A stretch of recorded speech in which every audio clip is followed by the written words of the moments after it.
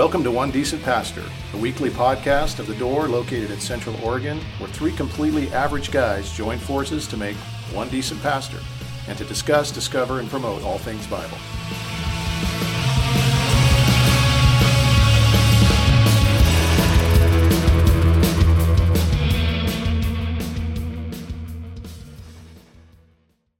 And we're live. Good morning. Good morning, everyone. The band is back together this week. Good to be back. Yeah. Good to be home. Yeah. How was your trip? Very good. It was quick and kind of fast and furious. We covered a lot of ground, 4 states, Oregon, Washington, Idaho, Montana, and back in like a few days. So Sounds like a lot. One of them we just drove through, but Yes. yeah. Anyway, it's good. Yeah. Got to see family, got to hang out, got to see my mom and dad, and hang out with my siblings and my nieces and nephews, and Nice. a lot of fun. Ate a lot of good food. Yeah. Good food. Nice. I like good food. Speaking of good food, Yeah. I think the best burger easily in Central Oregon we found yesterday Oh, did you now? at a truck called Americana. A food truck. Yeah. Americana. Yeah. What was special about this burger? Well, it was. Wow. That's a Yeah, burger. careful, Brent. American burger. It was a smash burger.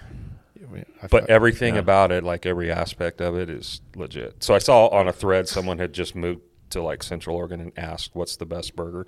And so and consistently you had Willie Burger Yeah, Willie Burger. and I've been there. Americana over the top of it, and I was like, "Well, I gotta go." Like Willie Burgers. Willie Booger. we're just Willie gonna Burger's good.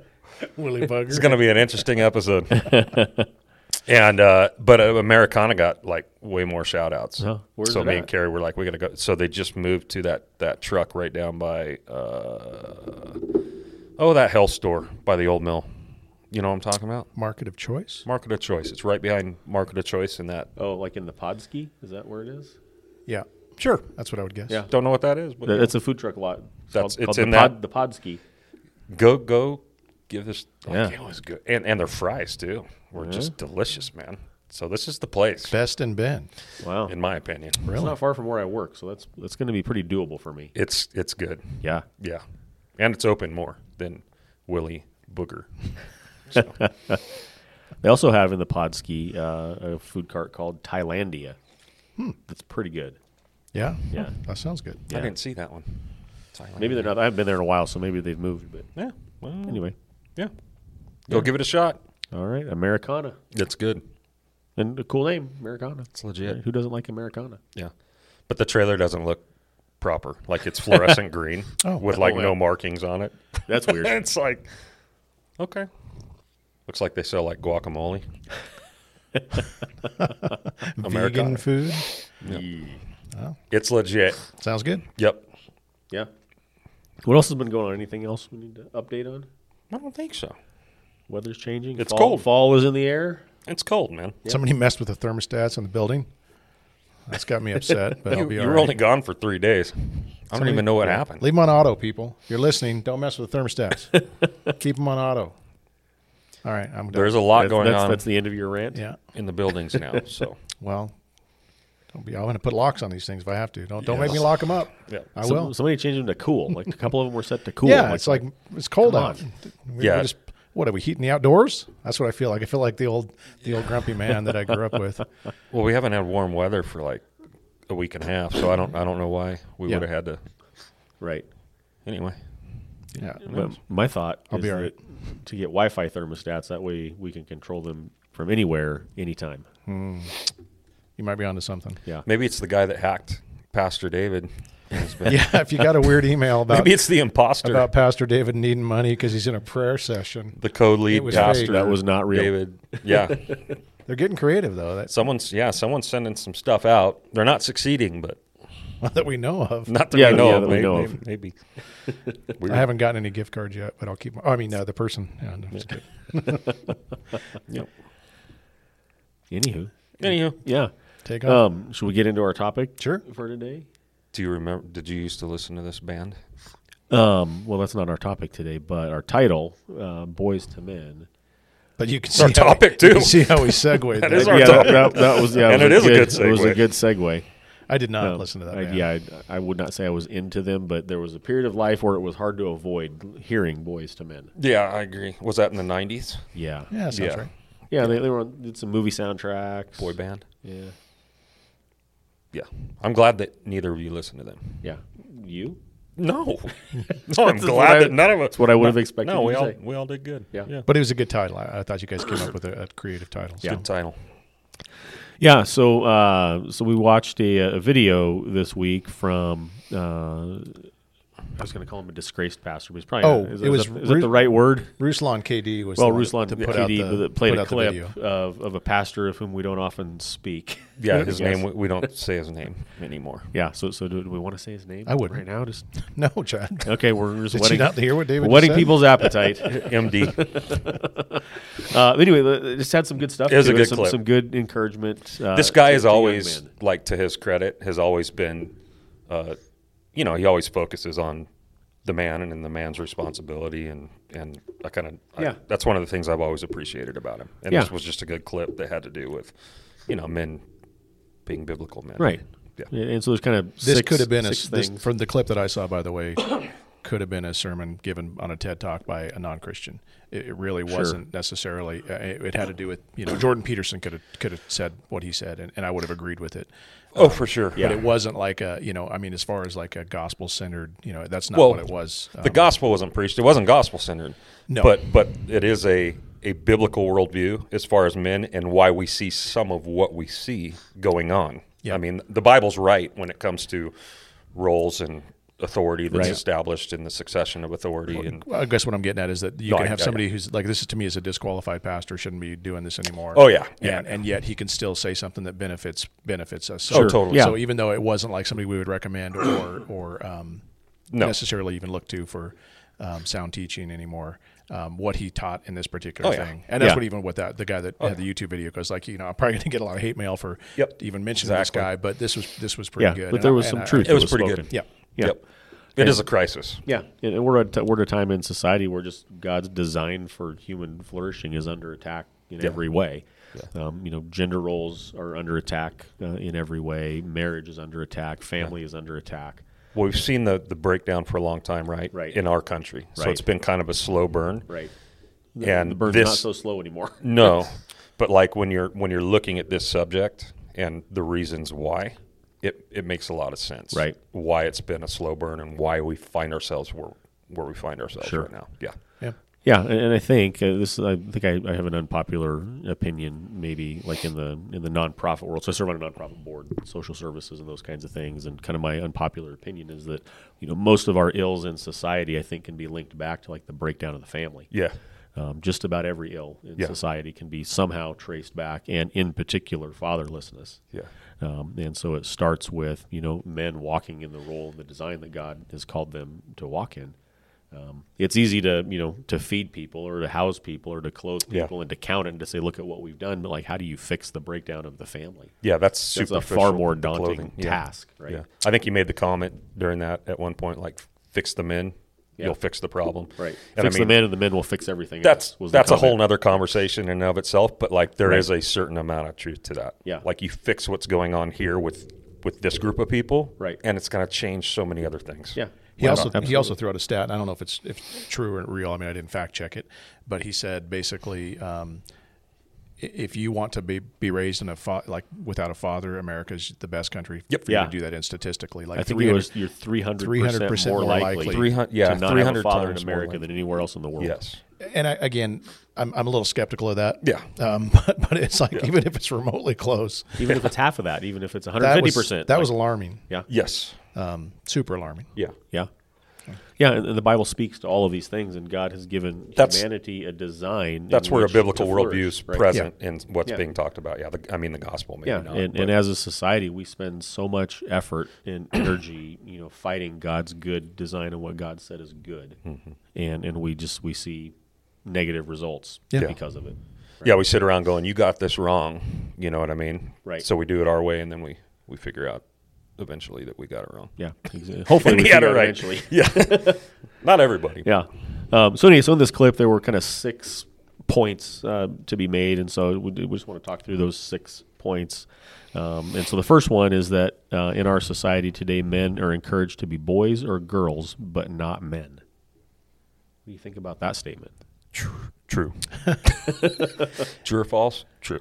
It seems like there's been a kind of a pendulum swing to a different extreme. So you've got, kind of the John Wayne toxic masculinity thing that was pretty prevalent in the 50s and 60s. And there's something about the macho man that, we all remember that kind of thing. Mm-hmm. Well, I think there was this kind of a kicking against that to where now we swing to almost like an effeminate version of a man that is supposed to be like the answer to that, and it's just created a different problem. Yeah, I don't think either extreme is correct. Right. But you've got now But you're right. When we see dysfunction in one extreme, then the answer is always to swing all the way to the other side and see what happens.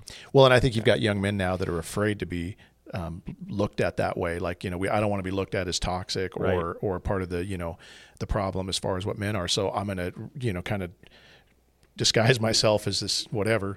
I don't know. And I'm sorry, but some of the stuff I see right now and that guys are doing, again, it's always been there, but it's like, what is going on? Why are you dressed like that? What are you putting this on for? What are you wearing? It's just odd that it's this there's always been people that have done that, but this is it's pretty mainstream now. And it's kind of odd, but I go into Macy's once in a while to buy a pair of pants, and I just look around at what's in the men's section, and I just think, no. Yeah. No. That would be my first question is, why are you going to Macy's to look for a pair of pants, Jim? No, I'm just kidding. And that right there is why you have a problem. Right. I kind of walked into that one. Yeah. Was the Bon Marché closed? I'm just kidding. Oh, that's a blast from the past. The Bon Marché. They became Macy's. Just to add insult to injury. I didn't know that. Macy's bought them. So. Oh. Yeah, we had a Bon Marché. This might have been before your time, but when Ben had actual shopping malls, there was the Bon Marché was in one of the malls. So. You guys know the Kevin Sorbo actor, the guy that was Hercules. So he's now does Christian movies and stuff, and he says Hollywood is canceled him because of his religious views. But he just came out and made a statement basically coming against the feminization of men and actors that we uphold as these kind of sex symbols and stuff like that. And he's like, what are we doing? And he called out one guy in particular that's I think it's Timothy Chalamet. He's kind of a really thin. It's just funny. When you kind of think of who used to be considered sex symbols, and who is now, and it's definitely there's a shift. Sure. Yeah. I think this same pastor that made these 6 points that we're talking through years ago wrote an article titled "Boys That Can Shave," and the whole premise of the article was that we're stuck in adolescence. Yeah. Right. I don't know where this idea of adolescence came up, but maybe back in 50s and the 60s, you were a boy and then you were a man. Yeah. And there wasn't this period of adolescence. And so now we have this period of adolescence that's for an indeterminate amount of time. It's gotten bigger. Right, yeah. You could be an adolescent. It's still growing. In your mid-20s and into your 30s. Well, I would say it used to be when you graduated from high school and then you were not through with college yet. There was this period where you were figuring it out. Yeah. And you were working towards something, but it was a pretty short period of time. Yeah. And now that's just grown into an indefinite amount of time. Yeah. It can be through your 30s. It can be into your 40s. It's just kind of different. Yeah. Yep. Yeah.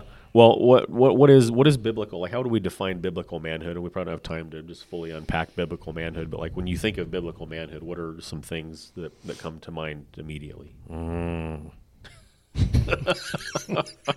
Good start. I was thinking of a couple of characters, of the Bible.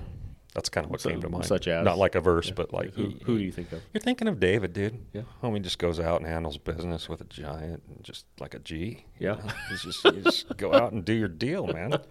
So. Yeah, I would say, first off, masculinity, which is something to be celebrated by, that God has done. When he created man and women, he said it's very good. So masculinity and femininity are both amazing things, gifts from God. Different, but both not good. to be apologized for, but to be celebrated. And so the idea that, and again, the way you define masculinity becomes an issue because it doesn't mean that you like to go kill things with your bare hands. Even though, the idea is you're a protector. Yeah. provider, protector. You're going to go to lead. bat for those that you love. Yep. Right. Yep. And so, Absolutely. it doesn't mean that your muscles are big or Correct. your beard is really large, Chad. Yeah. It helps. At least I've got that going for me. It doesn't hurt. It doesn't hurt. It doesn't hurt at all. It's an intimidation factor. All right, good.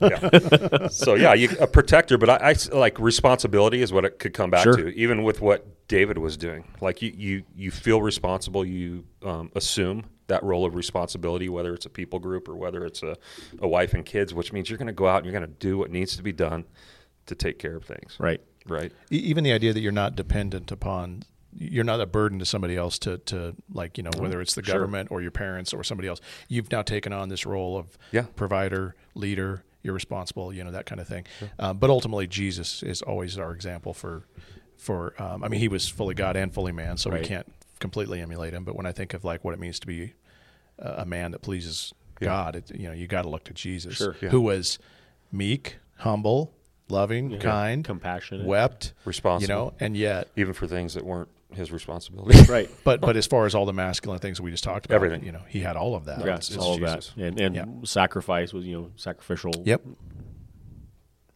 Yeah. Took care of those he loved. Yeah. One of the points that the guy made in this clip was that one of the reasons that men get up and go to work every day is because they have a group of people that have his last name attached to them that he's responsible for. Yeah, so he takes that seriously and gets up in the morning and does what needs to be done. Yeah, I mean, I thought that way. Yeah, I don't know if you guys thought that way. Yeah. When I first had my kids, I remember when Gage was born, our first child was born. I was 19. I was irresponsible. I was kind of like coming off drug use and heavy adolescence. And the second I held that kid in my arms, like I had that feeling, like this kid's got my last name, and this is my responsibility. Like he's got my full attention. I'm going to do whatever I need to do, no matter what, to take care of this kid. And so there was this weight of responsibility that and commitment, like full commitment, and it just seems like that's completely lost these days. Well, and I think we're going to get into this, but that's why some people avoid getting married and avoid having kids. They don't avoid hopping in bed with girls, but they do avoid getting married. Yeah. Yep. Yes. But they avoid it because of that very thing. It's Yes. like, I don't want to have to deal with this responsibility. And, exactly. Yeah. So you touch up on this, Brent, but one of the questions I have is, why does God's design for manhood matter? Right, so God has designed manhood to be what it is, designed womanhood to be what it is. They're both beautiful. They complement each other. They both matter. But why does God's design, especially for manhood, matter? I mean, I think when you think about what society is and the way He's built it to work, men taking up that mantle and it's essential. It's critical, mission critical for things to work. Even what you guys just already landed on the conclusion, in order to fix this, men need to start being men again. Mm-hmm. That's kind of the answer. I mean, you take that out of the equation and things aren't going to work the way God intended them to work. Right. So it's just mission critical for society. Yeah. I listened to it, and this wasn't a Christian clip, just something in my feed one day where someone was railing against toxic masculinity, and then one of the responses was like, toxic masculinity is what built the world. And obviously we're not advocating for toxic masculinity, but just this idea that men, fulfilling their design and role given by God, built the world. And that's not to take away, from women or femininity in any way whatsoever. Right. It's just that God has designed men for a certain way, just like He's designed women in a certain way. Well, it's clear that women can do these things. I mean, it's not like that. A woman could be a CEO of a company. She could raise a family on her own if she needed to. But again, it's not the way God intended it to be. Is it doable? Yeah. Sure. Is it better to do it the way God intended it? Yeah. Yeah. And I don't think we don't need to apologize for that. This is something to be rejoiced in. That thank you, God, for making it the way You did. And Yeah, absolutely. The second one is that men are not launching. Men are not launching. What do you think? What do they mean by that when Failure they say men are not launch? Yeah. What we've got here is it what we to launch? Is it what we now call adulting? Yeah, I don't know. Yeah, they sit around. I think he was saying vaping and smoking video games, and playing vape while eating their smash booger. Yes. Yeah. I'm just struggling today. We're going to need a translator. I'm just having a hard time today.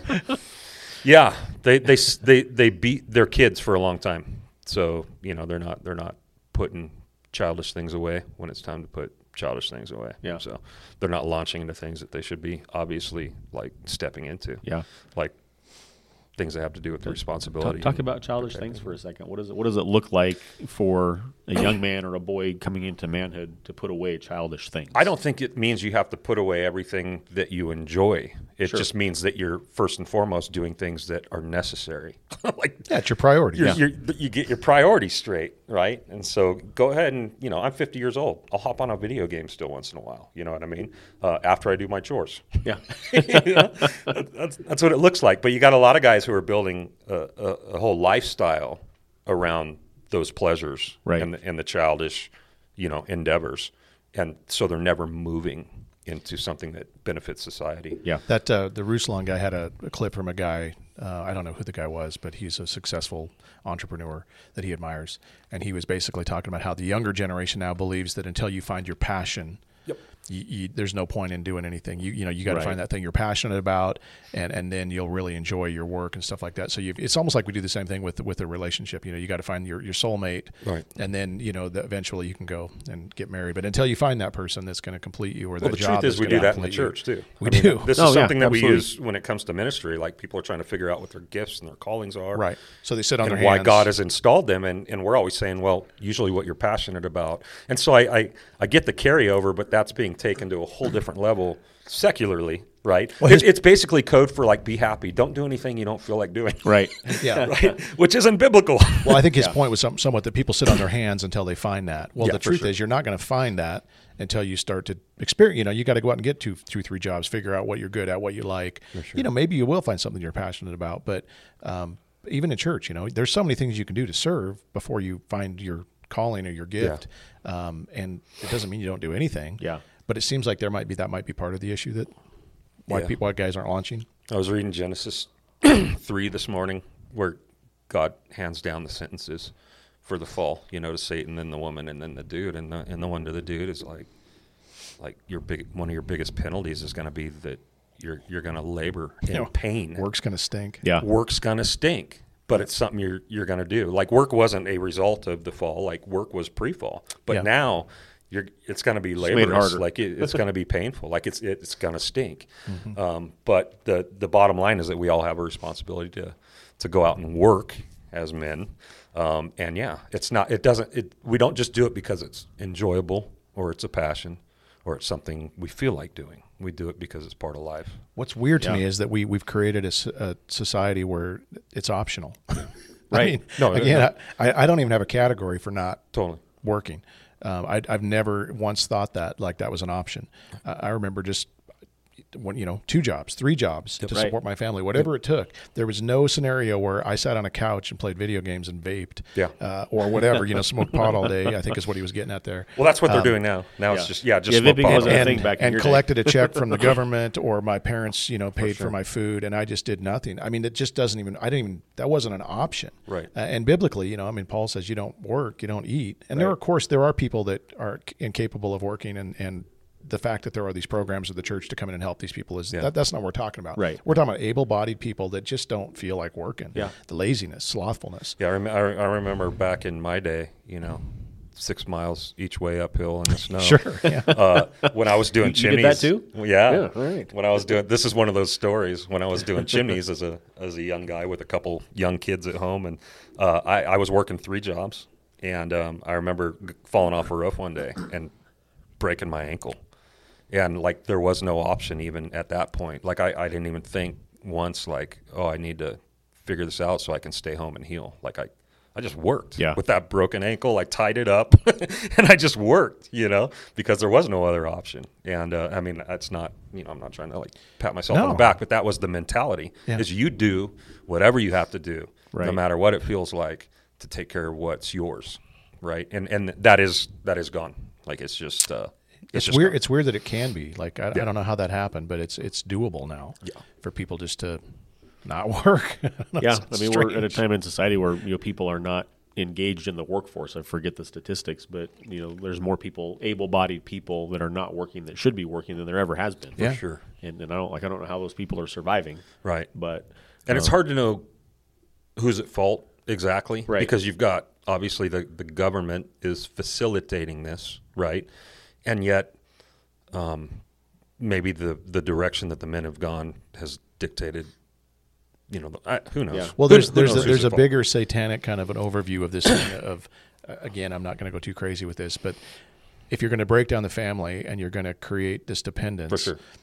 It's pretty effective. So if You've been listening to Alec Jones. it sounds a little that way, and I'm not. No, I haven't. But I mean, if you take away masculinity and you take Yes. away the desire to work and all these kinds of things, and you make that doable, Yeah. now you've created a society that's utterly dependent You disarm on the people. powers that be. Yeah. Yes. And now they're in complete control For of sure. you. Now it seems like freedom, which is.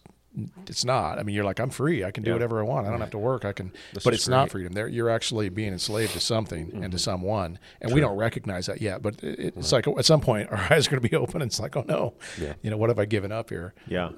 So Yeah.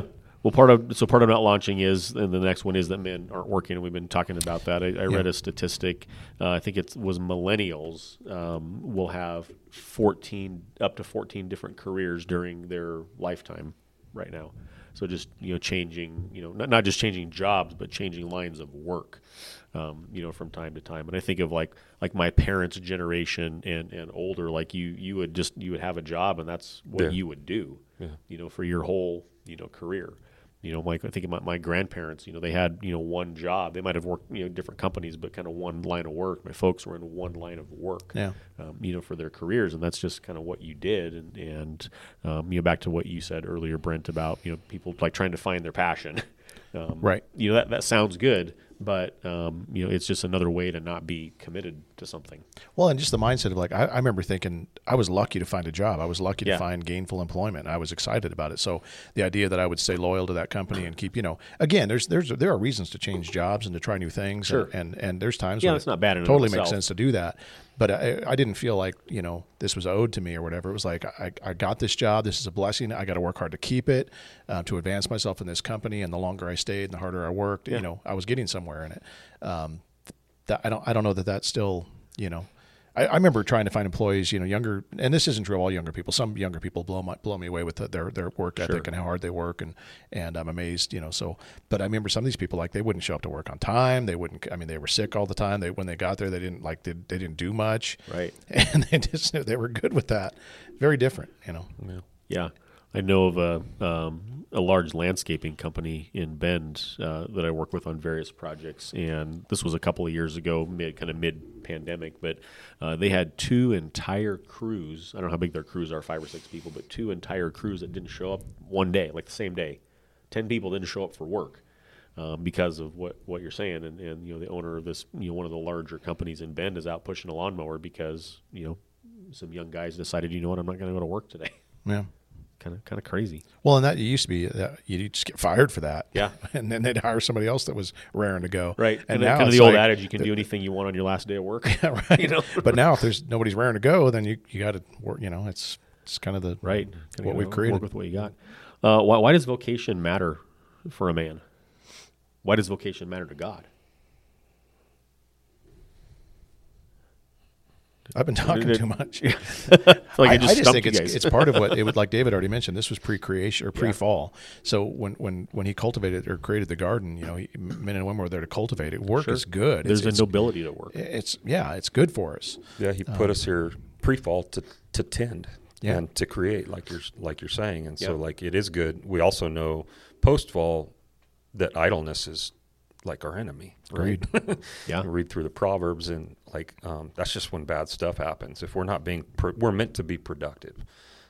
It's actually encouraging to us, and it's beneficial to the world around us. Sure. So yeah, we're meant to be proactive and creating things.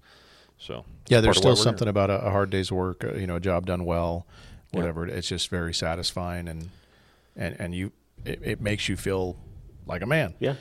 It's a good thing. I used to have the chimney business was extremely seasonal, and so it was feast and famine as far as busyness goes, and so for about 5 months it would just be ridiculous. Like I'd be going gangbusters and wouldn't know what end is up and couldn't catch my breath and work, and then the slow season would come and I'd be so excited, and about 2 weeks in, I would be miserable, and not just miserable, but like even depressed. Like my whole view of life and the way I would start thinking and everything would change that quick as a result of not doing something with my hands. And so it's simply not good for us to not be doing. It sounds great, Right. For a day or two, and Yeah. then it starts to take its toll on us. So yeah, we're meant to be productive. Absolutely. Yeah. What does it look like? So the Bible talks about when we work that we would work as if we're working for God and not for men, right? And so we get paychecks, and there's a company name on your paycheck, but for the Christian, I think the Bible would advocate that ultimately your provision comes from God, right? Giving you the ability to work and provide for your family. And so at the end of the day, for the Christian, you work as if you're working for God and not for a man. What does that look like? What does it look like? Like, say you got a bad boss or a job that you don't like or whatever. How can the Christian work as if they're working for God and not for man? Yeah, I think there's the idea that there's sacred and secular. I think we do this idea, the church is sacred, ministry is sacred, but work is secular. And if you can erase that idea and make it all sacred, it's all unto God. Everything we do to the glory of God. Yeah. That just changes your whole mindset. So Sure. when you go to work, you're there to serve your Lord and to glorify Him and honor Him and please Him, and regardless of who's around you, Yeah. it's like it's like Jesus is coming, look busy kind of thing doesn't really work for the Yeah. Christian. So have you ever had to live that in a job that you didn't like? Yeah, Or I a don't boss know. that you didn't get along with? Or Almost all the jobs I've had, even now, Chad. No, I'm just kidding. Especially now. No, I don't think any of us. I mean, work the fall and the curse of the fall was real. Work stinks, know, and there's times when you're sick and you're tired, you don't want to work, you got to deal with crummy customers, all those kinds of things, and yet you just have to again do it to the glory of God and look to Him as the one that's going to get you through it, and He does. Yeah, another part of the fall is that our attitudes can stink, right? And this is where worship, like knowing the difference between what we're doing and who we're doing it for, matters. Right. Because it's not just that we show up to work every day that matters, but how we do what we Right. do when we show up every day. Agreed. Matters, and so then it becomes worship. And so who we're doing it for, who's on our mind, changes how we do that. Yeah. And then there's your testimony as far as No, it's a people huge know you're a huge believer. testimony, yeah. If you're always late for work, or if you kind of halfway it, I'm going to say it that way. Had another thing in my mind, fellas. Half vape it? Yeah, half. Do your job halfway, or just that all. Speaks to who you are as a Christian. Totally And does. so Christians should be the hardest workers, the should be faithful the best employees, the loyal employees. ones, the ones that aren't backbiting and gossiping and complaining and all those things. Yeah. That's part of our testimony. So, yeah. Yeah, I remember I've had lots of jobs over the years, and not all of them have been enjoyable. Not all of them have been with enjoyable people, and I've had plenty of time in my life where my approach to that probably wasn't great, but God has taught me over the years what it looks like for a Christian to maintain a job and have a boss and have under somebody's authority and those kinds of things, and these things matter to God. These things matter as our witness, as you guys talked about. Work is noble, even like the most, what you would consider the most menial job. Like it matters to the Christian. That's right. Right? It matters to God how we approach the most menial of jobs, and that's kind of an epidemic in society where more and more people are withdrawing from the workforce. Yeah. Even the mission aspect of it. I mean, if we're part of the Great Commission, whether you're going to church or to work or to a soccer game or whatever you're doing, you're on mission. And so if you go to work thinking about, poor me, this, all this work, if you go there thinking about other people, the customers you're going to interact with, I mean, that's one of the things you miss the most about the chimney business is all those connections you got to make while you were working your tail off. But it was like, it was mission first and foremost. That changes everything as well. It does. Yeah. And there's something about, when you have a Christian worldview about your job, there's something that makes it easier to get up in the morning and go to work when you realize like this is an act of worship to God, that I go to work and put in a good day's work and do a good job, even if it's not something I'm particularly fond of or people that I don't particularly like or whatever. There's just something satisfying about this, having a mindset that this is an act of worship to God, more than it is anything else. Next one. So men are not marrying. We kind of touched upon this a bit already. That men are not marrying, and I just immediately, upon hearing that, think about the creation mandate in Genesis that he gives to be fruitful and multiply, to fill the earth, to subdue it, and have dominion over it. And that has more to do than with just marriage. But the first thing, be fruitful and multiply, right? God created Adam and he created Eve, and he says it's not good for man to be alone, so he created Eve, and the two shall become one flesh and joined together, and then be fruitful, multiply, fill the earth, subdue it, and have dominion over it. Why do you suppose in society today that men are not marrying? Like what drives that? It's hard to stay on World of Warcraft all day if you're married. You know what I mean? Like she's going to have a problem with that at some point. I don't need 2 moms in my life. I'm just picturing the guy sitting in the basement doing nothing, and it's like, Mom, I'm busy, and now it's like, why would I get married? I'll have 2 people doing that. Right. I get to live here for free and do what I want. There's 2 words like that come to my mind. Like first, we've been talking about a lot is responsibility. Sure. Like that equals responsibility at certain levels to a certain extent. Second is commitment. Like we don't want commitment anymore, right? And I know that responsibility and commitment kind of go hand in hand, hand in hand. But those are like 2. Those are of the devil to men in our world these days. Third one that came to mind. Yeah. Lasciviousness. Can you spell that word? No, it's because guys don't. They want to basically be with as many women as they can and do what they want. I was just going. Yeah. Yeah, I mean that's the other reason. Which actually marriage doesn't stop that anymore. No. Right. No, Anyway, but the idea that you'd be that's a whole nother tied subject. down, Yeah. committed to one woman, that's what you were talking about. But I mean, the idea of committed to one person that you have to care for and be responsible for, and provide for, protect, all those things. Or you can be with multiple women and not have to worry about any of that stuff. Sure. Yeah. I think of another one, ambition.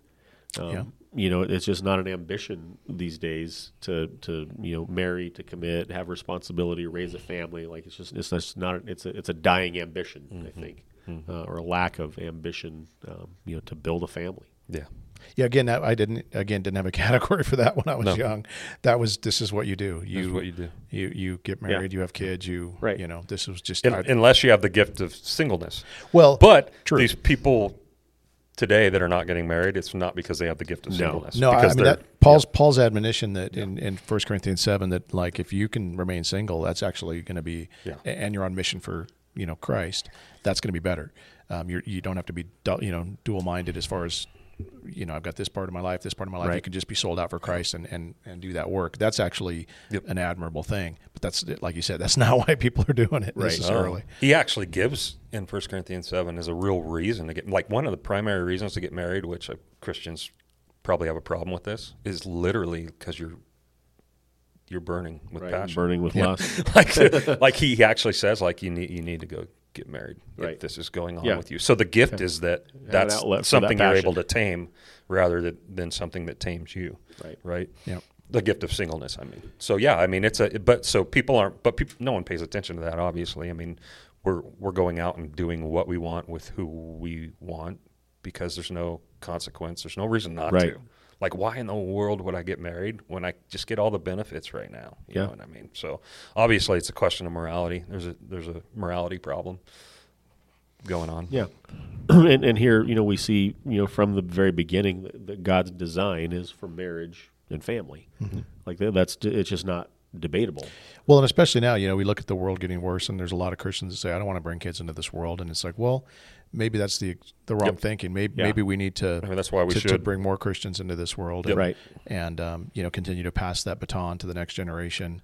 Until the Lord returns. I mean, again, we want to see the kingdom expand, not shrink. So, next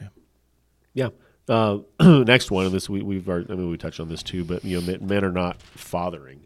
And this is. Yes, they are. Men are not being in the role of father. Maybe they're fathering, but they're not walking in the role of father.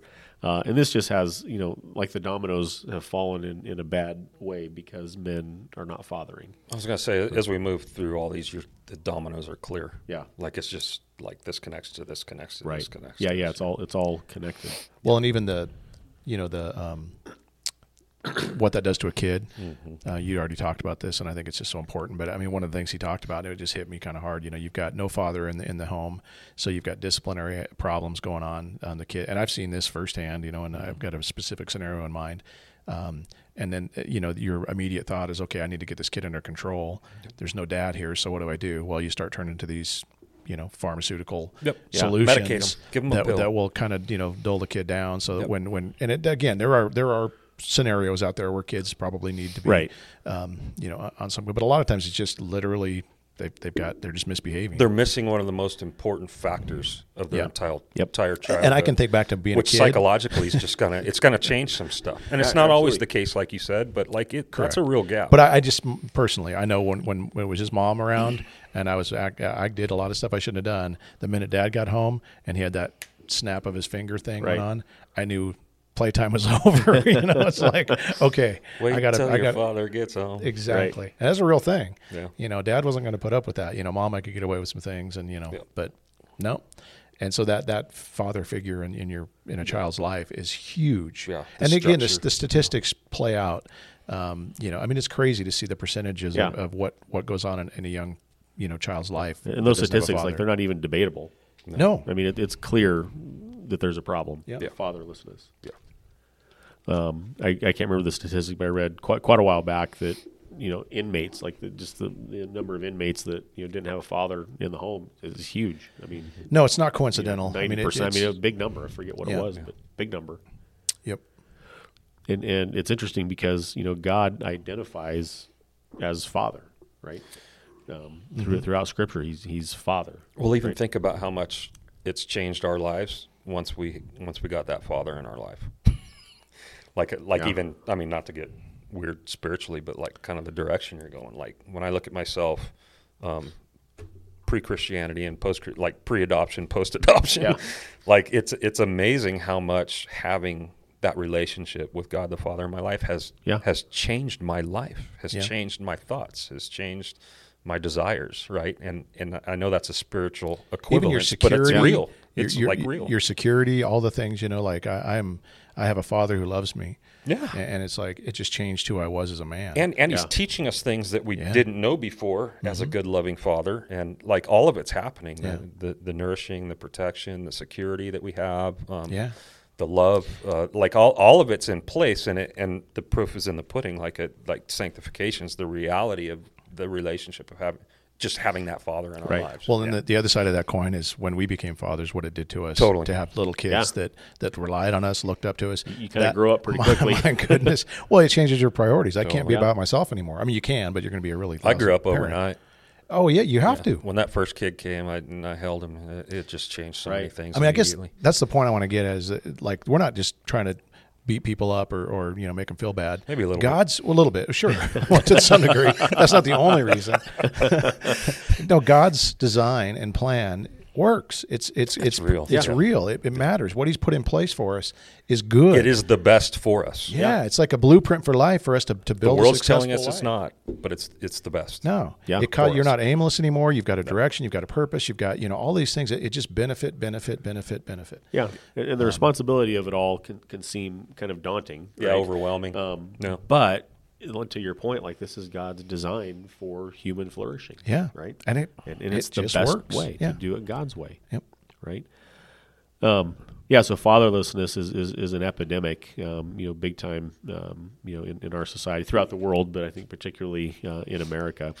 How would you? I'm going to jump ahead to a question that I have more towards the end, but it kind of fits here. Like, how would you encourage older men in the church? Like, we've kind of been speaking towards younger men, and some of these things. How would you encourage older men in the church to help the younger men with these kinds of things? I would tell them to help the younger men. I mean, the Bible tells us that, right? That it's the job of the older men and the older women to invest in the younger men and younger women. We're seeing that right now, like even in our congregation, where a lot of older retired couples that have done their time are stepping up to the needs of the younger couples that are coming in with younger kids, and it's such a cool thing to see. I mean, it's just biblical. Timothy says this about the older women to the younger women. Yeah. You know what I mean? Because they have so much to offer. They're farther up the hill. Right. There's wisdom that's been accumulated. So yeah, I mean they need to know that just because they're retired and just because their kids are no longer in the home, and they have 10 grandchildren that they get to see at Christmas time, that they still have a vital role in the church. They have a vital ministry in the church, and that ministry is to come alongside the younger family. Yeah, I looked at some of the comments in the video of the YouTube video of the guy preaching these things, and there were so many guys that said, "I wish somebody would have told me this 20 years ago." Like they were hearing things they'd never heard before. And I thought, how could you not know this stuff? There's a whole generation and a generation coming up behind that one that don't know this stuff. Totally. They believed what the world has had to tell them. Yeah. Sit down, be quiet. Don't be masculine. So the worst thing you can be is and it's like, no, to hear something different than that is important, and the older generation in the church can come alongside these people and disciple them into these things and let them know why it's important. And so there's, this is a big deal. But I think for our generation, like me and David, you're an older generation than us, Brent. But I think we're in the same generation. Okay. Are you a millennial? No, I'm not a millennial. Are you Gen X? I'm Gen X. Yeah. Okay. We're all the same then. Sorry, Brent. Cheers. Anyway, like we've had these things, modeled to us to a certain extent, just because society, kind of bought into these ideas. But kind of younger generations, like society doesn't buy into these ideas anymore. So, part of the reason that maybe, kind of younger generations aren't aware of some of these things is because it's not being modeled for them. Right. And so that's where, older men in the church, which I guess we're older men in the church. Same with women and with younger women. It's the same stuff. This has to be modeled and taught and for them to, see it working. And, you look at the people you admire, the marriages you admire. Well, how did they get there? Look at the people who have raised their kids successfully. How did they get there? Yeah. And if we have a chance to jump in their back pocket and learn from them, we need to. Yeah. And this goes back to what you were saying earlier, like the success of the unicorn. Like it may be a unicorn to see a lifelong marriage. It may be a unicorn to see a really good dad doing what he should be doing in the day and age in which we live. But like it makes a statement. Like as many as are there, like makes a statement. Like they need to be seen. They need to exist, even if it's few, so that people can see something that's completely odd. Because the more we go down the slippery slope, the more odd it's going to be. Right, we're swimming up. Possibly have effect again. You know what I mean? Yeah. Just because of how when the world sees, when the failing world, the broken world sees marriages that are working, the roles that God has given being accepted and championed, children being raised in the fear and admonition of the Lord. Older. I mean, when they begin to see these things, the testimony, the bright light that is going to shine out of it for the gospel, again, this is Great Commission stuff, is a big deal. Well, I'm glad you said that, because like we're talking about a lot of, like you said, there was this wasn't real gospel centered. This clip that this guy did, and of course we're talking about a lot of things that are problems and realities that are not real God. Like people need a changed heart. Yes. Like we can't just go to young men with each of the points that we've talked about and go, you need to do this. Try harder you need to be do better. this. Right. Like, that's not the message. Like it would be valid, like a valid truth, like, stop doing this. But that's just moralism. Right. Like there has to be a shifting of worldview. There has to be a shifting of the lens in which you view everything around you, including it starting with yourself. Right? Absolutely. And all the lies that we have consumed that build our worldview, right? So the gospel is how we combat these things, and it's got to. Well, and all of that will build a good society. I mean, I don't deny that. It just you put all that into place, and it'll build a good society. It won't change a person's eternity. Right. It's not going to change. And even the desire to be that person probably isn't. I don't know. I don't think I would have had that desire apart from Christ in me. For sure. So the fact that I wanted to be a good husband and be a good dad and follow this mandate and do these things, unto to His glory, that's because Christ is in me. Yep. And so, if there's a young man out there listening and thinking, I want to have that. This is first and foremost, bow before your Lord and ask Him for help, because this stuff's hard. Yeah. And I understand why people want to avoid it, but when He's there, with you, going through these things, it's the most rewarding. I can't think of things that are. I love being a husband. I love being a dad. I love being a grandpa. It's better than anything else I've done as far as sharing the Lord with people might be up there as well. Obviously, seeing somebody come to Christ, but these are like more than career or anything else. These are the highlights of life, and they're eternal things. These things matter eternally. Yeah. So. Well, the last one, there's one more, is that men are not leading. And again, all these things are interconnected, but, I think we would all advocate for, male leadership in the home and in the church. maybe even largely in society. But what does it look like for men to lead? And you kind of touched upon, gospel worldview, gospel centered worldview. How can men first and foremost lead their families in this? How should men lead their families? I mean, I would say right now we've got a pretty clear picture of what it looks like for men not to lead. Yep. And it's kind of, I don't know, heartbreaking to see kind of where men are afraid to lead now, afraid to stand up and be men, and afraid to do it in a godly way. Again, we're not talking toxic garbage. We're not talking about chauvinism. We're talking about Christ-like, masculinity and leading in your home. And first and foremost, I mean, being the provider, I think we get those kinds of things, the protector, but the spiritual leader aspect is, I think, where most of us fall down. Yeah. It's been the hardest for me. Yeah. So first and foremost, lead your family to Christ. Yeah. Right. Yeah. Yeah. And then it comes back to the two words I thought about earlier: assume the responsibility and commit. Like, if you do those two things, then you're going to lead. Yeah. And it's not always going to be well, but you can learn to lead well if you're committed and you're assuming responsibility. Right. Then at least you got that down. That's the part. That's what we're not doing. But one of the easiest ways to do it as a guy is get your family to church. Yeah. Oh, for sure. It's just like it just baffles me how sporadic people are as far as this goes. But that was one of the easiest ways for me to lead my family. It was hard to do daily devotions. It was hard to do, be consistent with praying at night and things like that. But the one thing I could do week in and week out was get my family to church and make that a priority. Yeah. And that, like, if you're going to pick one thing, that's a pretty good one to pick. Yeah. So. Yeah. And speaking of how can men lead in the church? Like, what does that look like for men to lead within the church? Looks like a lot of things, Chad. I know. And then we just got a few. I'm kind of you brief just because we. What's the answer he wants? And I'm not talking about like we could kind of, this would be another podcast for another time to talk about, male elders and those kind of, like, I'm not necessarily thinking that right now. I'm just thinking in general and kind of in a broad sense. Yeah. What does male leadership in the church look like? I know what it should look like, and Yeah. it should look like men who are consumed with being subject to Christ and under the headship of Christ. I was just reading like the succession that we're given, by Paul in like 1 Corinthians 11 about, it's the famous section on head coverings, and everyone always goes, what's the head coverings here? What is that thing? But what the most important part is the actual succession of headship that Paul actually goes through there, where he says, I want you to understand that the head of every man is Christ, right? And the head of a wife is her husband. I know we don't like this. It has nothing to do with toxic masculinity. It's just God's perfect plan, right? And the head of Christ is God the Father, obviously. And so there's this sequence that God has ordained. And so in the church, it is that men are consumed with, regardless of what everyone else is doing, Christ, being under his authority, being under his headship, learning from him, right? Being conformed into his image.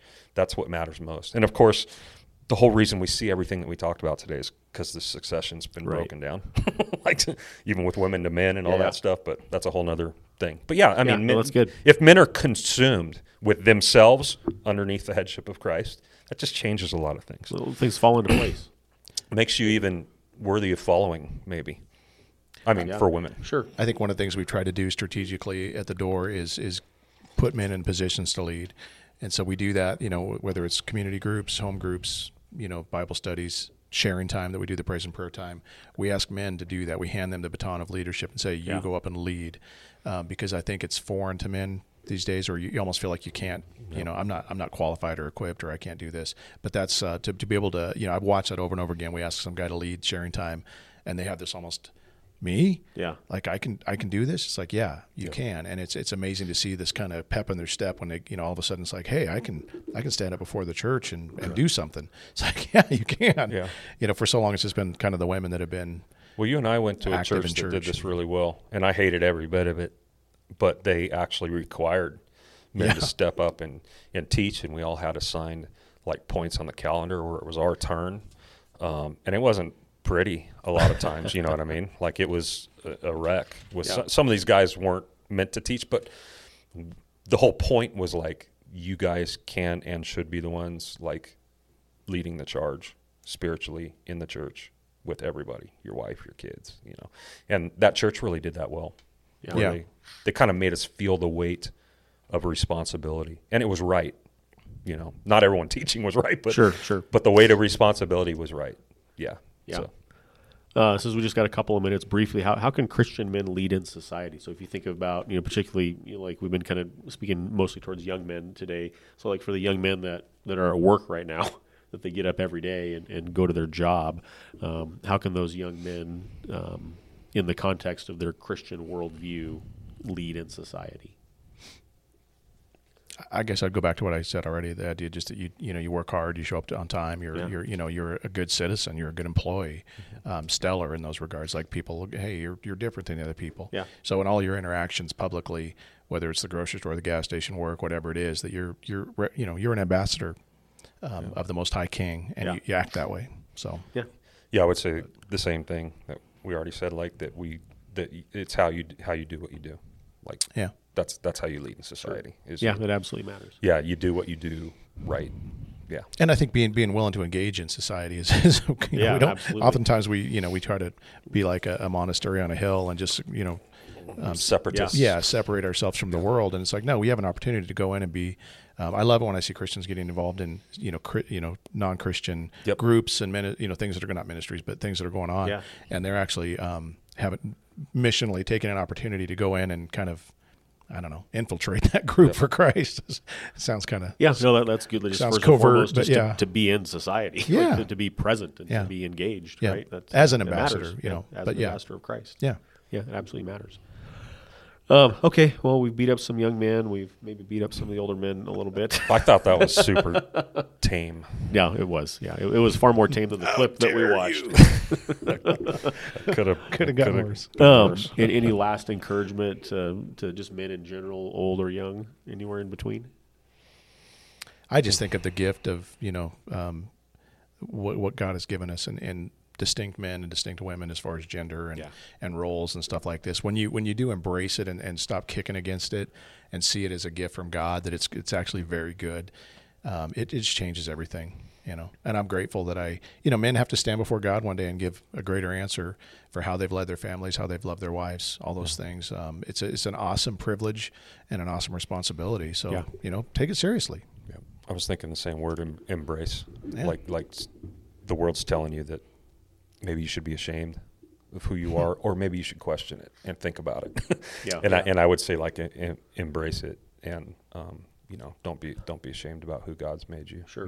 Play the part and play it well. Yeah.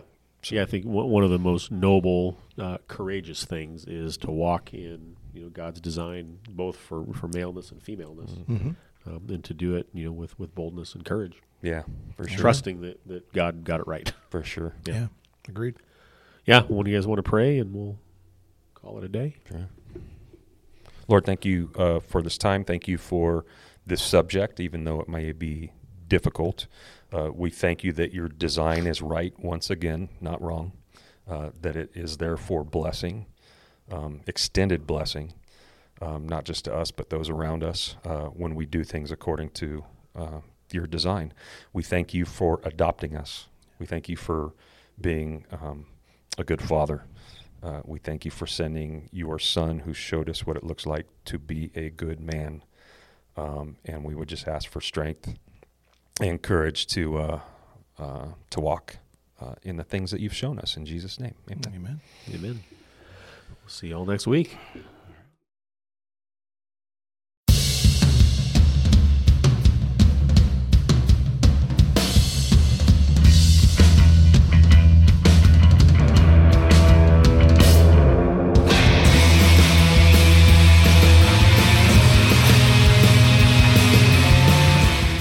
Thanks for tuning in to One Decent Pastor. If you'd like more information about the church, go to our website at thedoor3r.org.